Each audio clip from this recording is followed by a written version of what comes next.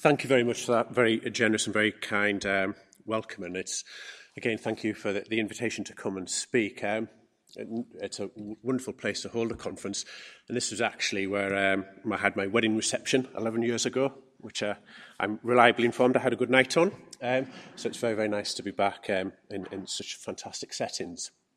So I'm here really in a sort of ambassadorial role for the Royal College, the irony of which is not lost on me, rather than my University of Edinburgh role. And it's really here just to try and unashamedly sell this RCVS ethics review panel that's just been established. I think this is a fantastic initiative. I think it will hopefully improve the ability and remove some of the barriers to clinical research within practice. And it's something that I'm extremely keen to do all I can to support. It also gives me a get out from the title, which wasn't my idea, and who says the Royal College don't have a sense of humour. These are the slides that they've sent me just to talk through. So, in terms of clinical research, I would say the vast majority of this is done within academia at this point in time. And I think sometimes this is portrayed as that somehow people in academia, they're cleverer, they're smarter, they're more engaged. Where actually the brutal truth is it's their job. And sometimes this doesn't really come across in some of the discussions in this area, I think. But they're paid, often with state support to actually undertake research. And so there's nothing particularly unique about the skill sets that a lot of people in academia have. It's simply part of their job and their role. And they also have a huge amount of support to do this. And I think what we've seen in science over the last 2 decades really is this sort of shift away from individual groups that do immense pioneering work to really big collaborations. The technology has advanced so dramatically, whether that's within proteomics, transcriptomics, genomics, genetics. All of these fields have just vastly improved in terms of the infrastructure and the technology that allows them to really answer questions that we really couldn't answer before. And I'll perhaps just talk about those sort of themes in the next slide. But I think, there's an awful lot of support for people in academia. And again, there's this opportunity in terms of people's job profile. So I think, we need to sort of just make it very, very clear that there's no real, the academics have it very much stacked in their favour to do clinical research. And what would be really nice with these initiatives and hopefully other initiatives is just to try and make it easier for people in practice that have interests and ideas that crucially have the caseload in which these answers can be addressed, or these questions can be addressed, they find it easier to do that. And I think what you're starting to see is, again, in terms of the sort of shifts in the balance of power, is that actually the academic structures which might be able to advance research or their own research agendas with the caseload that they were seeing coming in through their clinics, that's not really competitive enough anymore. And I think this is something that has really changed, I would say perhaps over the last decade, but it's becoming ever more that the balance of power within research lies to people that have the ability to do the high-end phenotyping and the people that have the ability to retain the clinical samples that are required to fuel the research engine. And I think this is something fantastic. I appreciate I'm preaching to the converted here, but this really is quite a paradigm shift away from the people that are in the academic settings towards people that are actually at the coalface doing the really hard miles of phenotyping with precise definition, cases that are coming in through the door and have the nous and the ambition and just a long-term commitment to then go on and collect the clinical samples that are required to do the research.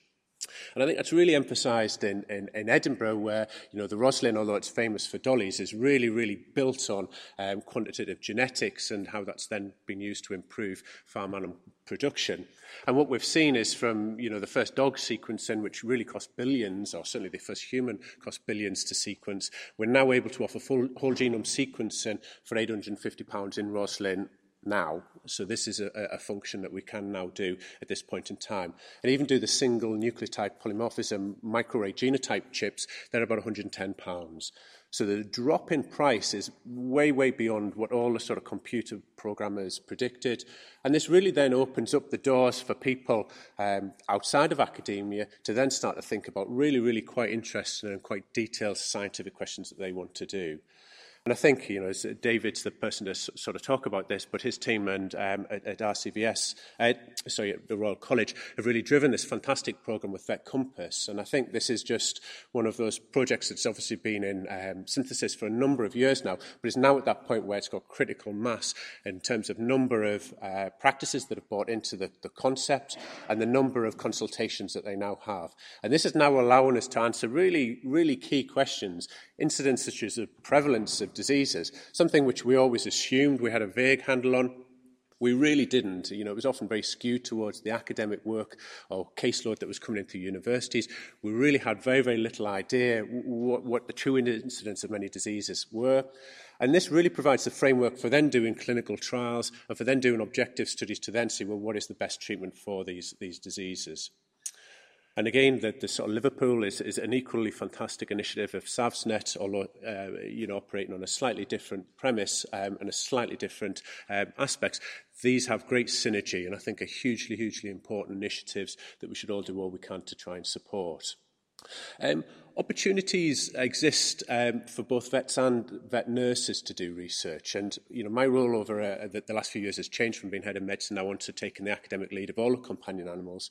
And one of my sort of key things that I'm very, very keen to do is to try and make people within the nursing sort of team really aware of the opportunities that they have to try and drive forward their, what I would argue is an academic discipline.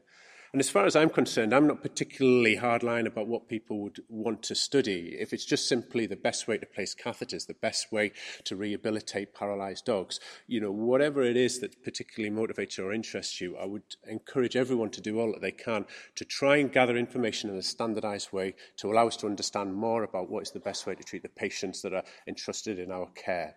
So the ethics panel that's been set up really does support work that's been driven by vets and nurses. I think all that we can do collectively as a veterinary profession to try and support nurses to undertake research, I think is to be encouraged. Here we go. Right. Apologies, here we go.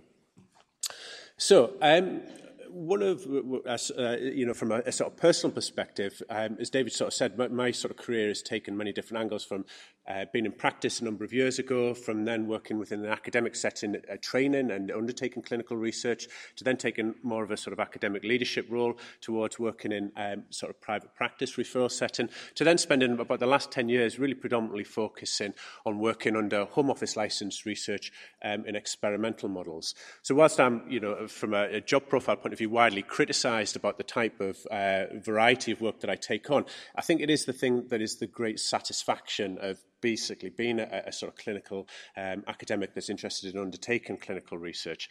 And I think there is just much more of an appreciation within the profession and within academia about the interest that exists within practitioners to undertake research. I know this from my own experiences in practice, albeit a number of years ago, but certainly liaising with people that are involved in sending cases into Edinburgh and just from wider discussions with colleagues in practice. I think as a profession, we shouldn't underestimate the amount of interest that exists within practitioners to undertake research, and really the obligation for senior academics to do all we can to make that as easy and as enjoyable as possible. And this issue of job satisfaction, I think, is something that's very, very important, because one area of my work that I'm involved with is trying to understand more about mental health and well-being within the profession. And I think the key thing that comes out of both the qualitative and the quantitative research that we've undertaken is this concept of people feeling trapped within their jobs, or feeling like they're doing something that they perhaps didn't think was enjoyable as what they expected, perhaps is more mundane a large part, and is equally punctuated with these breathtakingly stressful events. And it hasn't really transpired into being the career that they aspire to. And this is something that causes a lot of well-being challenges for people.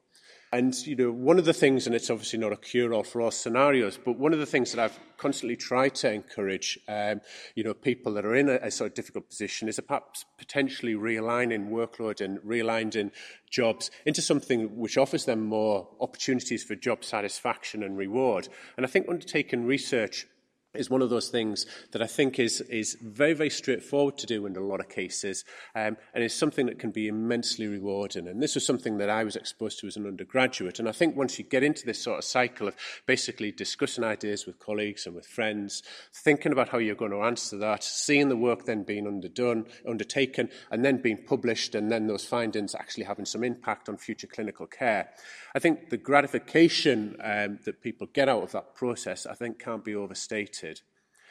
And again, just as my role has sort of slightly changed in Edinburgh, I'm now involved in trying to provide academic mentorship to our practitioner group within our primary care setting. And this is an environment that I suspect is very, very much like many practices, in which there's been no culture and no expectation of them to provide research. They provide a clinical service and they provide a teaching environment.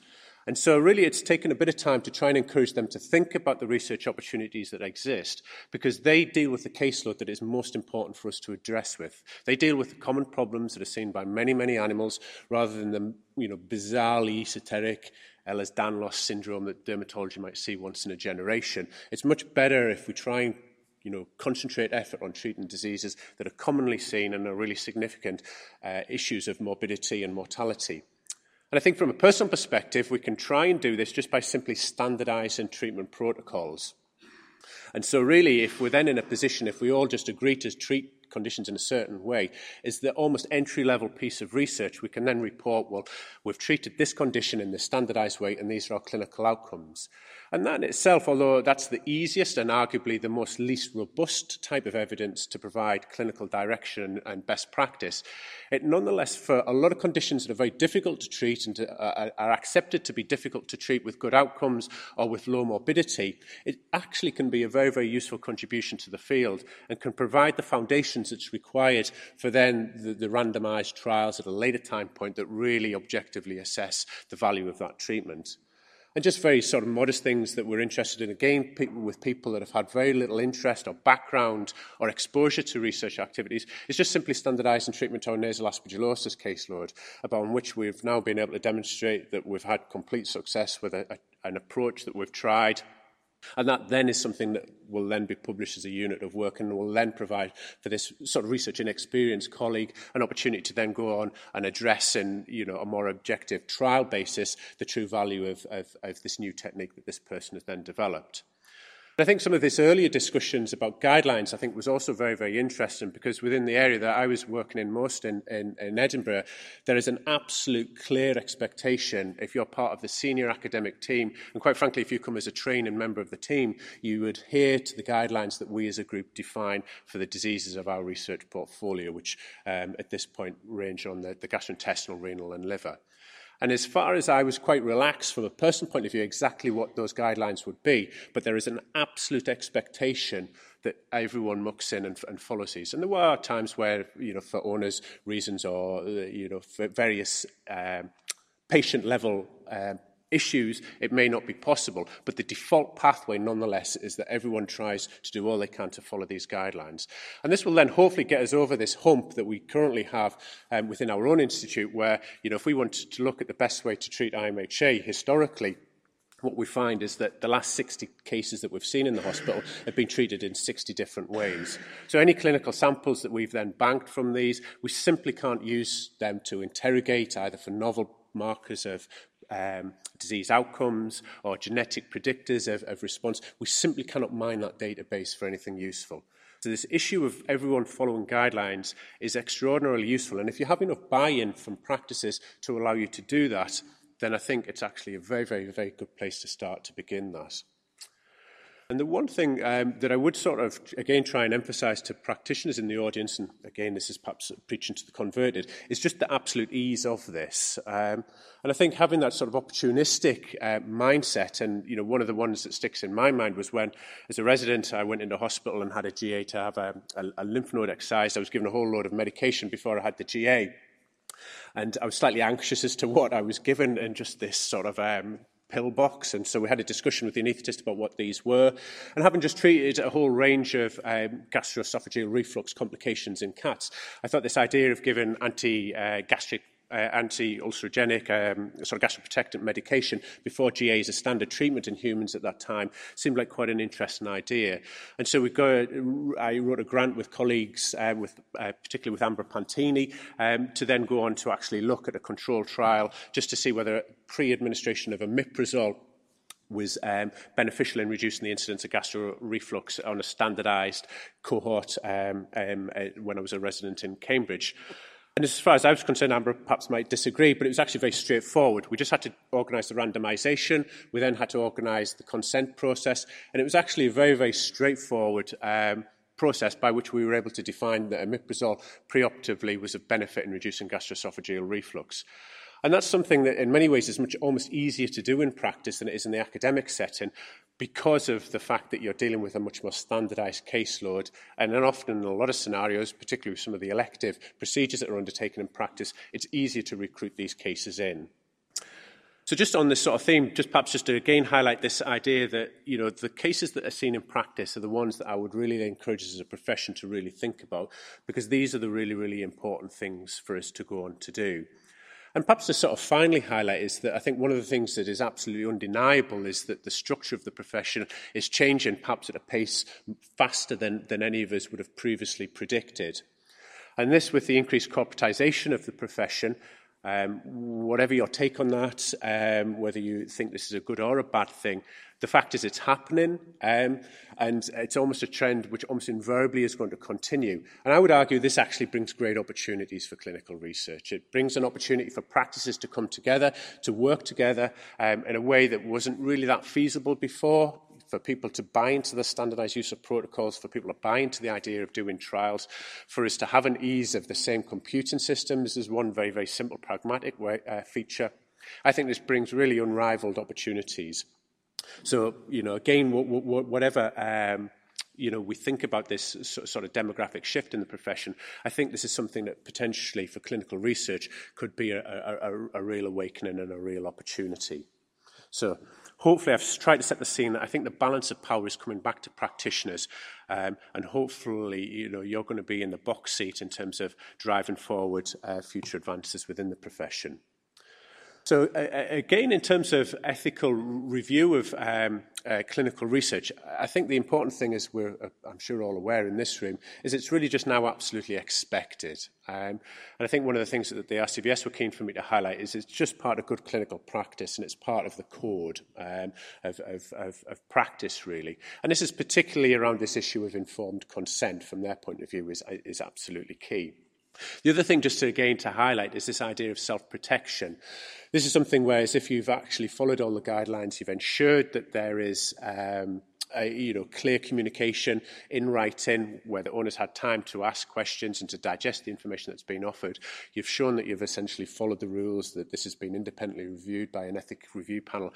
This is all very, very positive. And if there are problems down the line, then at least allows you to enter into a dialogue with the owner, that you've done everything by best practice, and that you've done everything that you can to ensure good outcomes for the person's animals. And perhaps the most brutally pragmatic point, even if people feel like they can bypass this and wing it, or if they feel like it's so innocuous they don't need ethical review, you'll just come down at the point of publication.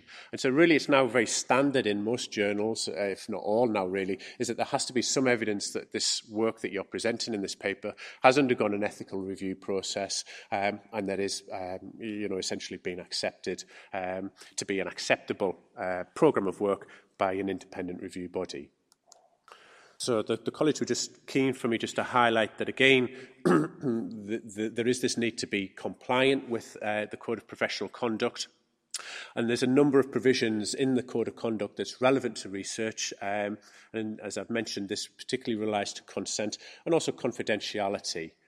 And the other thing is just this idea about trying to make sure that this truly is informed consent. And There's a lot of quite interesting research going on about what actually constitutes informed consent, how we actually make sure that owners genuinely do understand all aspects of what we're going to try and do, and that they're not just being steamrolled into, essentially following whatever their vet advises.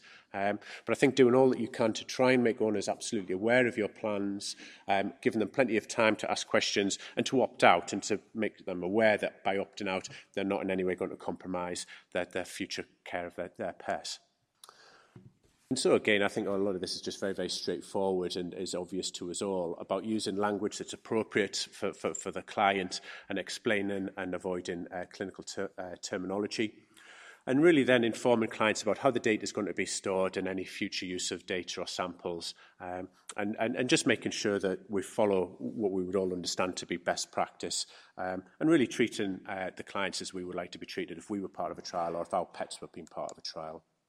And these are just a couple of quotes the colleges included from JSAB and the Vet Record. I think actually the Vet Journal was the one that was really the furthest ahead of the curve on this. They were, for a number of years, have been very, very clear in terms of you having to provide an ethic review sort of number that really confirmed that this had been through an ethical review process. But now almost all journals will have this. JSAB states that authors applying for publication must verify that relevant legal and ethical requirements have been met. And the Vet Record has a very, very similar thing, saying that the studies should be approved by an ethics review committee by the institute or practice at which the studies were conducted.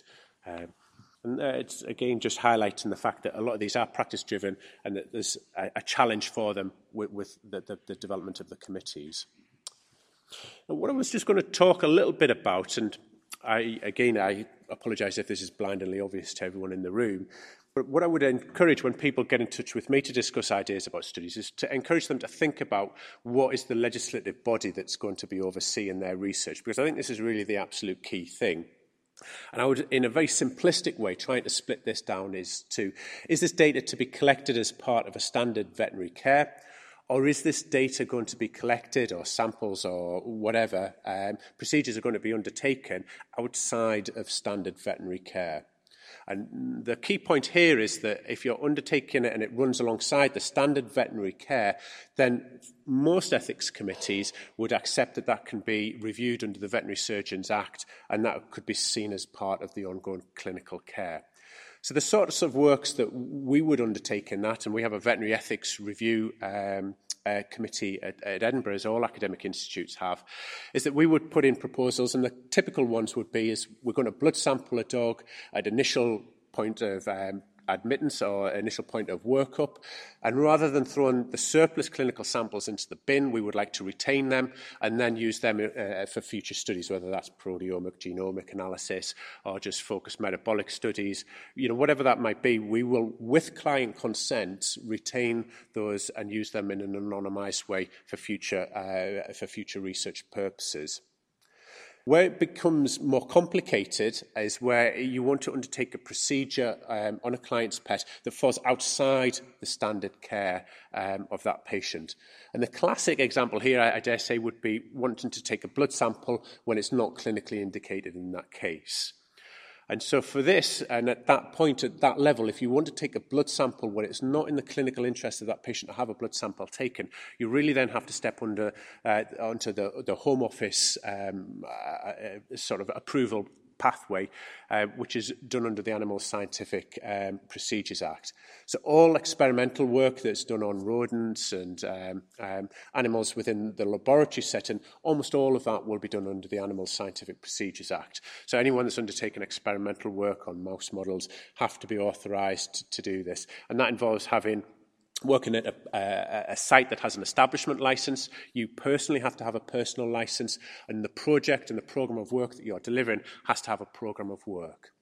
Now, I think, just to try and give you a sort of flavour of this, very, very few clinical research projects in the UK, with all the sort of vast amounts of data that's now being produced in the UK, very few of those would be done under a Home Office licence. So the RVC has been the leader in this for a long period of time. They had a pan-hospital Home Office licence, and I David, I'm sure, will speak a bit more about this, or can speak more about this if people want. This is where, in essence, there's a PAN license at which people then make amendments to then allow them to do particular programs of work along a holistic license that allows Home Office licensed projects to be undertaken on client-owned animals. And I think in many ways, even though this is us doing investigations above and beyond what we're doing for clinical purposes, it's absolutely self-regulating because these are people's pets. So invariably, the level of threshold on which most owners would see as acceptable, well, it's absolutely fine to take 1 or 2 extra samples, or is the view of many, many clients, or it's absolutely fine for you to take an additional X-ray or additional piece of imaging if it just means that the anaesthetic is going to be prolonged for a short period of time and the risk of any complications is very, very small. We've had very strong interest in this and people really been very proactive for the 2 studies that we have in Edinburgh that are undergoing under the Home Office licence. Really, collectively across the UK, there are many academic institutes that, as far as I'm aware, don't have any active Home Office licence projects. We've only had 2 in the last, several decades, as far as I'm aware, in Edinburgh. And that stemmed from me writing again on the RVC model, this pan-hospital licence that allows us to undertake this research more objectively. So really just sort of showing, and perhaps in the questions, because this talk it really isn't very long, but perhaps in the questions we can talk through where the grey zones are. Because some of the things, if you wanted to do perhaps to develop a control panel for an ACTH stimulation test, this is something that would really be very, very difficult to do outside of a Home Office licence because you're giving a pet an agent which is not in their interests and you're then taking repeated blood samples, or in this case at least 2 blood samples, to then see whether this test, or to provide parameters for this test to see whether it's useful. So interpretations vary between ethics committees, but a lot of ethics committees would be uncomfortable about that taking place under the Veterinary Surgeons Act. So I think when, as practitioners, you're formulating your thoughts as to what you're going to do, think this is the key thing. Can it be something that can be run alongside standard clinical practice, or are you going to have to do something which, quite honestly, you wouldn't already or wouldn't typically do to that patient? And perhaps the final point just to make on the Home Office licence, people shouldn't see this as an insurmountable hurdle. It's a pain to do this. It requires you to go on these courses. It requires you to get an establishment licence. It is dozens and dozens of pages of text that then has to be filled in to do your work. But it is achievable. And if the question that you have is, of such major interest to you and that you're extremely motivated to do it, please don't see this as being an insurmountable challenge, because it isn't. It is something that can be accomplished within the practice scenario. And I know of at least one practice in the UK at the moment that has a Home Office licence because they've got such a strong academic practice relationship, and it's something that they're very, very keen to do. So it goes without saying that if you're undertaking something under a Home Office licence, there's very, very well-established protocols for the ethical review process for this. But I think the college is keen to emphasise just because it's not done under a Home Office licence doesn't mean that it doesn't require ethical review.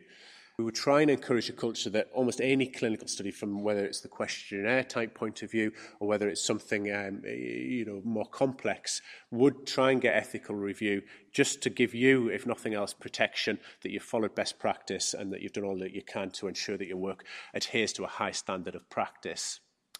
And I think they've added in this joint working party statement that takes this pragmatic view or pragmatic threshold that the need for a formal ethical review is any study where a reasonable person would expect to obtain permission from owners or keepers of an animal before including that animal in that study. So really, I would say anything that goes above and beyond what you're doing as part of standard clinical practice and requires any access or retention of information or any retention of samples, anything where there's even the slightest bit of grey area, I would encourage everyone to undertake an ethical review just to make sure, if at the very least, you're protected. Now, the college has put through some examples here that might be might be possible to undertake this outside of an ASPA. And the first thing that they've put on there is clinical trials of new medicine with a view to product registration. Now, I would say this is one of the most complex areas that's currently ongoing in terms of discussions with the Home Office. And myself and David Argyle at the Vet School have had a number of meetings down in London with senior Home Office officials to try and bring a bit of clarity in terms of what is the framework around clinical trials and what legislation and what pathways do we have to go down. And I think the steer from the Home Office now at this quite senior level is very, very clear in terms of if there's any evidence of a dose escalation. And that dose escalation isn't about finding the highest acceptable or highest drug to have before toxicity sets in. It's just the highest threshold, in many ways the lowest acceptable treatment response. So you're basically just trying to find the dose that is effective for that patient, and you're doing this from starting from a very low dose to a dose at which then starts to have clinical effect without causing any significant side effects. If you're doing that dose finding study, it has to be done under a Home Office licence. So there are some studies of licensed products where you're trying to find a new angle for this, and you want to do it against a placebo group. There are some that can be done under essentially the Veterinary Surgeons Act with VMD test certificate approval running alongside of that. But I think if it has any evidence of any level of dose escalation, you really do have to get into discussions with your local Home Office official. And based on all our experience, they're now trying to develop really quite a standardised national framework to suggest that these really do have to be driven under the Home Office licences. But other things that might be a bit more flexible about being able to undergo just under standard clinical practice and falling out with ASPR would be things such as using existing licensed medicines, collections of fluids or tissues that would otherwise be discarded as clinical waste, again with client consent for future anonymised analysis, questionnaires, and studies where data or larger clinical samples are required. So again, this sort of discussion, and I think this is how I would encourage people to try and think about it, is about trying to work out where it falls. Does it fall under the Veterinary Surgeons Act or does it fall under the ASPR Act? So just to talk a little bit about the Ethics Research Panel, which is why I'm here today. So this was an initiative that goes back to 2011, and there was this joint working party between the RCVS and BVA to look at how ethics review worked in practice. And I think at that point, and I'd been involved in a practice-based study here that was really struggling to try and get access to an academic review process. And I think it really highlighted to me the value of this and why I'm very, very keen that this whole initiative has come to pass. Because I think if you're in practice, it is actually, unless you have an academic partner as part of that, I think it's very, very difficult for you to access ethical review panels. And this is the clear, unambiguous aim of this process, really, is to provide this ethical review panel for people that were within practice that just want to get on and do it by themselves without having any additional input from academia. And I think that's something upon which we would really like to see that sort of ethos thrive. So the RCVS Council agreed in 2015 to set this up, and so we're now entering this one-year trial period of this ethics review panel. And it's run by the RCVS with mentorship and applications from BSA, VA and BVNA. And again, this just highlights the fact that this is really pitched at people that are working in practice that don't have access to ethics review panels within their institute. So if you've got that, then I would suggest that this is all entirely redundant. And this trial is running for 1 year initially. So this is why I was keen to come along today to try and raise awareness of this programme, because it's something that if it isn't taken up and it isn't used by the profession, it will disappear. So hopefully, even if we can only get a handful initially, we can hopefully make this a very positive process for people that submit applications, and we can then keep this initiative going. Because I think if this dies, then I think it would be rather hard to resurrect, and this might be a very, very useful thing for people in practice to have access to. And it's difficult to do it really without really significant involvement from the RCVS. So I think they've been very progressive at setting this up, and I really hope this whole thing thrives. So in terms of its structure, it's made up of 4 vets, 1 nurse, 1 lay member, and it's led by Professor David Morton, who has a long-standing and distinguished background as a veterinary ethicist. And people really come at this from very, very different backgrounds, and it's very, very sympathetic to the challenges, but equally to the opportunities that exist within practice. And so there's, the range of expertise comes from people with an interest in home office work and experimental work, right through to people doing qualitative research on practice scenarios. The one thing that I would perhaps stress is the fact that this is an ethical review panel. It doesn't provide any real feedback on the absolute quality or the need or the intellectual value of the work that's been underdone. Now, if there are major problems, then it might be that some points are raised. But by and large, it tries to be as neutral as possible about the intellectual merit of the proposal and really just thinks about the ethical implications of the proposed work. And the second unashamed plug that I would give is for people involved in small animal practice. Nick Jeffries has set up a project called the Clinical Research Assessment Group, this CRAG group that now runs out of JSAB. And this is, again, something that I'd really encourage people to use. It's something that hasn't been used that heavily at this point in time, but this is a 3-person panel with myself, Nick as editor of JSAB, and a colleague from the USA. And so what we were able to do is to actually have a look at proposals that come in predominantly from practice, where they then get reviewed. If we feel like it's of suitable quality and the results are going to be of suitable value, whether they're negative or positive, so even if it's a negative result and doesn't have quite the excitement of having a positive result, even if it's a null result, what you will have is, if it's been approved by CRAG, you will have fast-track publication into JSAB. So hopefully this is, again, another mechanism running alongside the ethics review panel that will allow people, on the one hand, to get advice about design of their project, how they're framing their question, power calculations, this sort of thing that is really required to make this project a real success, that will then run along the ERP that provides this ethical review framework that then will allow people to get on and essentially undertake their projects in the practice environment. So the CRAG that's run by BSAVA would be the point of contact for people involved in small animal practice. And again, some of the points that the college have just mentioned there are obviously obvious to us all. This idea of discussing your ideas with colleagues, peer review, this constant discussion about, refining and discussing ideas are just very, very useful scientific tools that I'm sure we would all agree would be helpful in refining and improving proposals. So in terms of what the ethics review panel are interested in, it's actually very, very straightforward. To complete the application form is not an arduous job. It's a few pages. And really the things that the college is keen for you to think about is really just to think about the undesirable potential outcomes or the potential harms that might happen during the study, often of which are actually very, very, very slight. So this is actually something that's really very straightforward. But also it gives you an opportunity to give the sellers the potential benefits. So if there's something about the work that could be of real benefit, it allows you to sort of sell this and to highlight the value of this in the proposal.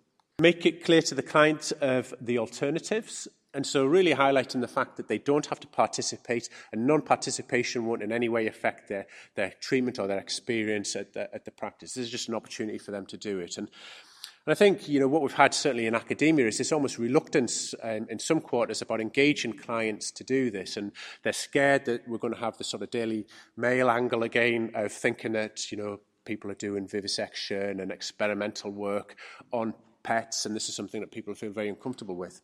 Whereas actually all my experiences have been remarkably positive, and people are almost aghast that we're not doing this as part of our standard routine practice. And this idea about us retaining residual clinical samples as a standard in Edinburgh, people just expect this is happening in the background anyway, and this idea that we're just going to chuck it out because we can't be bothered to store it is something that kind of appalls many pet owners.